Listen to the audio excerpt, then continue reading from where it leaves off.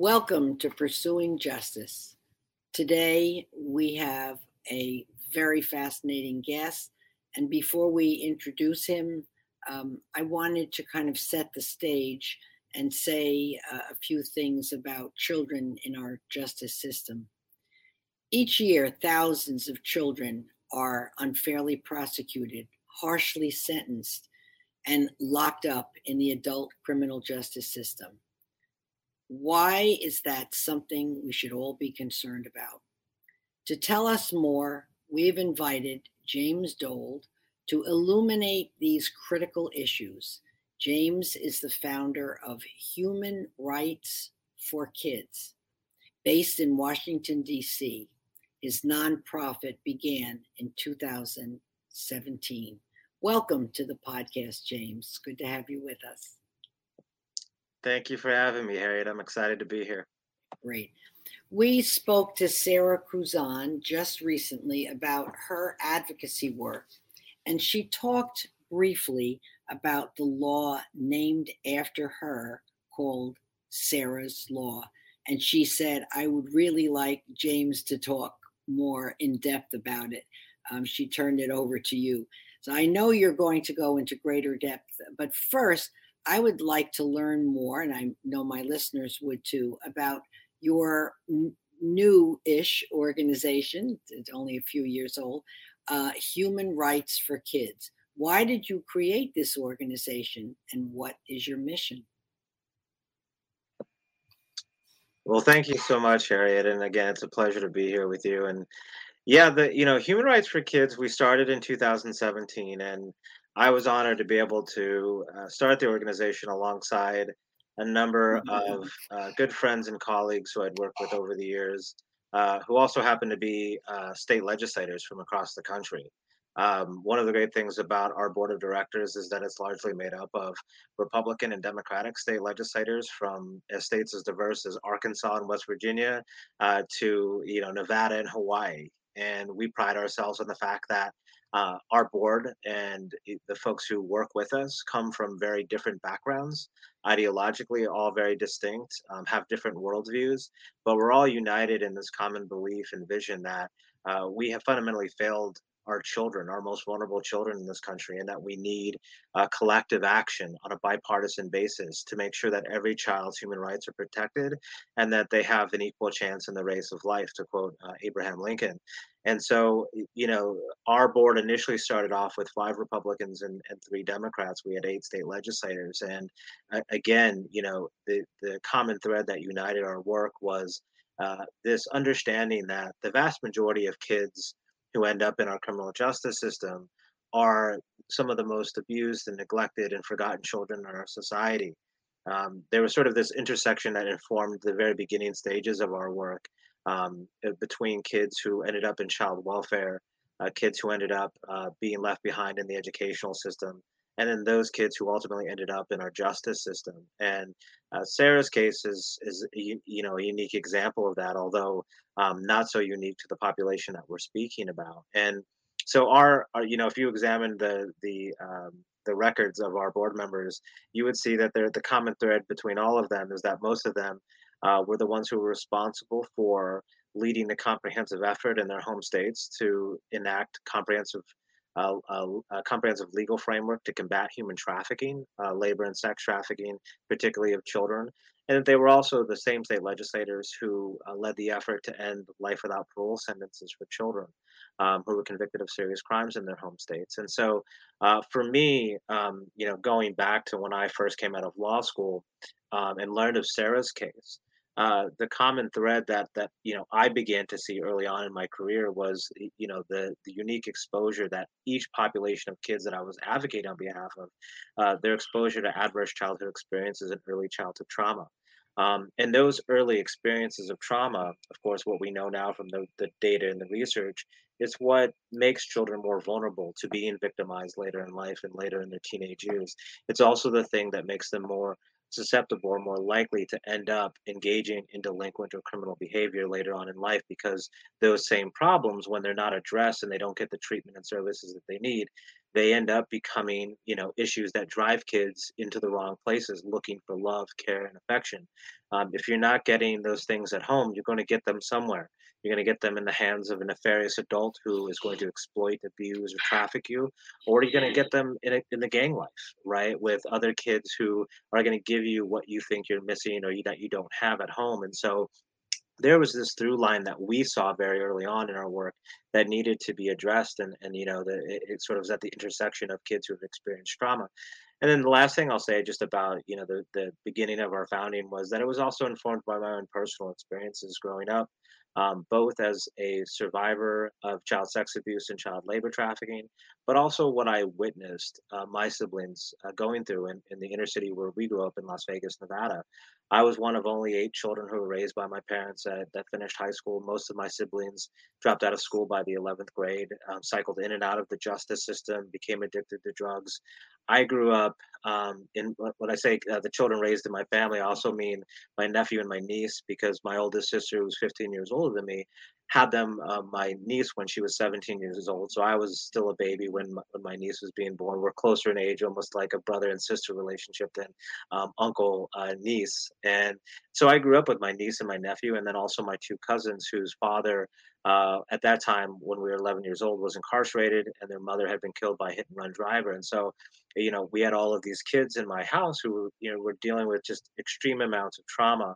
And then, of course, that led me eventually to end up running away from home, ended up being in an abusive situation for a number of years while I was living away from my family, before I was eventually able to escape the manipulative hold my abuser had over me and the trauma bond that I had formed with her, to eventually move back in with my parents and, like I said, finish high school, in large part due to the incredible mentorship that I found through coaches and teachers who cared for me, in the schools that I attended in high school. And so, um, that always stuck with me, being the only child who, was able to escape that situation, and then watching how that trauma that we all lived through just continued to sort of grow and grow until it sort of eventually rolled people over in our lives. And, perhaps the most tragic event for me was when my cousin, who I was closest to, his name was Justin, died of a drug overdose during my second year in law school.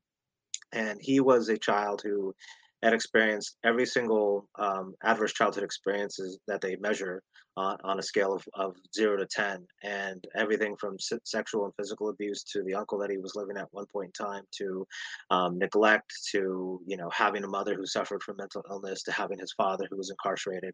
And I learned later on through the research, right, that him dying of a drug overdose was the most likely outcome in his life, Mm. given the fact that he had been exposed to so much trauma and had never received treatment or services for that trauma. And so those life lessons that I learned with me in a very hard and tragic way stayed with me. And I saw that in all of the kids that I work with, whether it was in, trying to prevent kids from being victims of human trafficking, to kids who ended up in our justice system. And oftentimes people completely disregarded this trauma that they experienced and didn't see our basic failure to protect kids from this trauma in the first place as a human rights abuse in and of itself, because we know our failure to interject in these kids' lives are going to have terrible consequences for their lifelong prospects, that either being victims of crimes, ending up in the criminal justice system themselves, or being like my cousin and dying of a drug overdose, or becoming addicted to drugs and having these chronic health problems later in life. And so that for me was really the impetus for founding Human Rights for Kids, and wanting to make sure that every child has their human rights protected and advocated for. Right. So, what I would like you to tell us is, what is what are you actually doing for kids with your organization? Can you possibly be very specific as to your not just your goals, but what you're working on right now?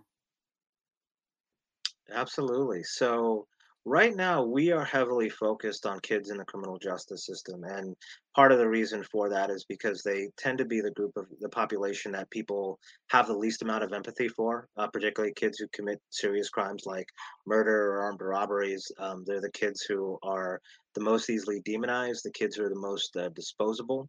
And so we have tended to focus there as an organization because we think that we can make a real difference in advocating for those children. There's a great need for it because of the way that people tend to view them. And so what we're doing right now is we've actually identified all of the different human rights abuses that are happening against children in the justice system and have created a model law for state and federal policymakers on what they can do to create a legal framework that actually protects the human rights of kids in the justice system. The United States is the only nation in the world that has not ratified the UN Convention on the Rights of the Child. This was a convention that was adopted in 1989, 30 years after the adoption of the Declaration on the Rights of the Child, that has enshrined numerous human rights protections for children, protecting children from harm, as well as protecting children in the justice system. That there are protections such as not sentencing children to death, not sentencing children to life without parole, not placing children in solitary confinement, having a minimum age that we even deem children capable of transgressing the criminal law, that is, the ability to even form criminal intent, making sure that children have the ability to be reintegrated back into society, and the focus being on rehabilitation, not sentencing children by the same standards that we use to sentence adults by. These are all basic human rights protections that have been embraced the world over. You can, spin a globe, pick a country. That country has ratified the CRC. We have not here in the United States. And that's one of the reasons why we remain a global outlier in how we treat kids in our justice system. And really, what we're talking about when we say we have vast human rights abuses happening against children in our justice system is that, literally, quite literally, the United States is engaged in the largest government sanctioned human rights abuse against children in the world today. The largest government sanctioned human rights abuse against children in the world today by our allowing children to be tried and tried in adult court and sentenced by the same standards that we sentence adults by. Right. And that's what happened to Sarah. And I think a lot of people probably listening to the prior segment were scratching their heads. How in the heck does a child sex trafficking victim who, was abused, from the time she was in elementary school by this sex trafficker, and then one day she runs away and she returns and kills him.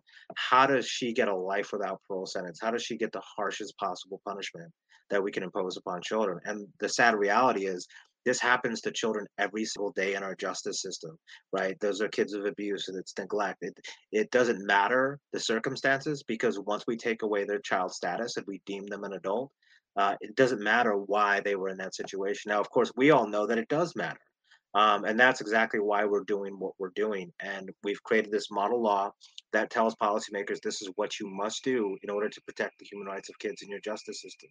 And we're pushing that across the country. We've also created something called a National State Ratings Report, where we've rated all 50 states and DC on how well or how poorly they are doing at protecting the human rights of kids in the justice system. And I think a lot of people are oftentimes shocked by the findings in our report. We release it annually. The three best states in the country: California, Arkansas, and North Dakota, right? Three states that maybe don't have a whole lot in common, but they're united in the fact that they actually treat children better in those states than they do in, Arkansas, for example, North Dakota treat children much better than they do in a more liberal state like Illinois, for example, or even where I'm at right now here in Maryland, or liberal Vermont, for example, or liberal Massachusetts. So these aren't issues that are inherently partisan. It's reflective of our board of directors, and it's reflective of this bipartisan movement that we've been creating to change the way that the system treats children. And then lastly, I'll just say we also do litigation work, and so we file what are known as amicus briefs. These are friend of the courts briefs in high-profile, high-impact litigation cases across the country. We filed 3 briefs in the U.S. Supreme Court. We filed briefs in state Supreme Courts, and most recently in a federal district court case involving 2 child sex trafficking victims. And so, we're constantly bringing to the court's attention the need to protect and safeguard the human rights of children in the justice system, and highlighting how a particular issue and a particular ruling might impact children negatively. And so it's a big part of our work is the advocacy we're doing both in the courts as well as in state legislatures and the public around the country. Mm. Now, this seems like probably a crazy question, but why is something like Sarah's Law needed? Aren't there safeguards in place already for kids? And I also wanted to ask you, how did you get to know Sarah Kuzan? So if you'd answer those. Yeah, absolutely. So to the first part of your question, the issue is at once both sort of a complicated one, but also not so complicated. I think when we begin to drill down and ask the tough questions about why we're treating kids in this way.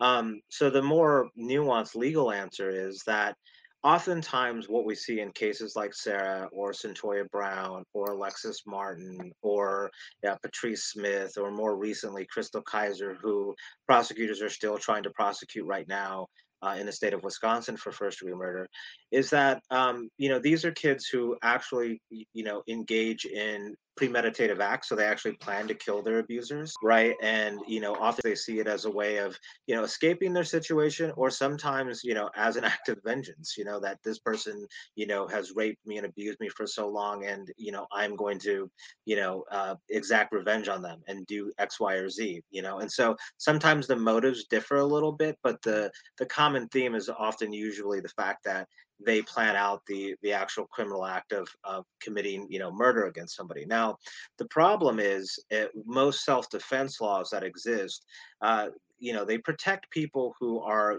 feel that they're quote unquote in imminent threat of danger, right, of actually being harmed or killed in that moment. And so the theory that prosecutors use to prosecute these cases that because these children planned out the crime, as it were, or that there's evidence that they planned it out, that therefore they're not entitled to this basic defense. Now there's an inherent problem in thinking that way for prosecutors too, right? Because we all know that particularly in the human trafficking context, it's a crime that isn't just sort of a moment in time. It's not like, okay, I'm going to go rob somebody. You take out a gun, you point your gun out, give me your wallet, and then I run away, and then the crime is over.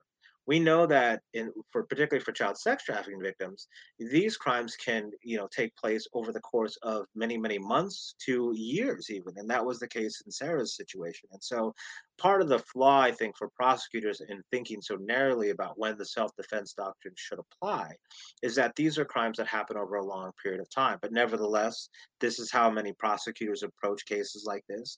And so Sarah's law is needed in many ways as an extension of the self-defense doctrine to say that when we have these very unique cases where we have child sex crime victims who have committed acts of violence or or even murder against a person who was trafficking them or had been raping them, and there's not an attenuation in time, so that is to say that the crime happens within a 6-month time frame of when the abuse occurred, that we need to unshackle the hands of judges in those cases to say, like, okay, maybe this doesn't fit squarely within the doctrine of self-defense, but nevertheless, right, the morality of the situation, the fact that this child was a victim of the person who had abused them for so long, dictates that we should not be sentencing them the same way as if they were somebody who had just planned out this murder and had no relation to the victim whatsoever. That we need to take into account that the person who has been harmed or the person who was killed was also the person who was raping or trafficking this person over an extended period of time. And so we want to give judges the ability to deviate from any mandatory minimum sentence, suspend any portion of an otherwise required punishment, or transfer that child. This is our sort of preference here: is to transfer that child back into the juvenile justice system so that they get the proper treatment and services that they need and deserve, and aren't facing the prospect of a lengthy mandatory minimum sentence or a potential life sentence. It's also important to note that in some of these cases, we're not always talking about a first degree murder case. Some of the kids in these cases did commit a homicidal act against the person who was victimizing them, but others, like Alexis Martin, for example, were a felony murder case where she was actually being raped in the next room when a group of boys broke in and robbed her trafficker upstairs, and then ended up shooting and killing him, unbeknownst to her. So she was convicted under what we know as the felony murder rule, and that is where you don't have to know or intend for anybody to kill, but the fact that somebody is killed during the commission of a felony offense makes you just as liable for first degree murder. And so in Alexis's case, she didn't kill anybody. She didn't intend for anybody to be killed. She thought, she was just setting her trafficker up to be robbed by this group of boys. And, in the end, they end up getting her for first degree murder and sentencing her to life imprisonment. So, there's all different dynamics in each of these particular cases, but Sarah's law is very clear in what we're trying to accomplish, which is that, we want children to no longer be sentenced as if they were, these cold-hearted killers, but rather we want them to be recognized for the victims that they are. Eventually, we want this to be extended to be a complete defense against these offenses, so that these kids instead are completely treated within the confines of the child welfare system. And there are examples of this that people have done this, prosecutors have done this, judges have done this in other cases. Oftentimes, with these particular cases, they don't get the same treatment. In part because they're girls, and in part because they're girls of color as well. And so we have to be mindful of that dynamic in our justice system, and the way that these kids in particular are treated because they come from lower socioeconomic backgrounds, because they're girls. And when crimes are committed by girls against men, there's this gendered stereotype that exists, and oftentimes the system comes down with a very heavy hammer against them.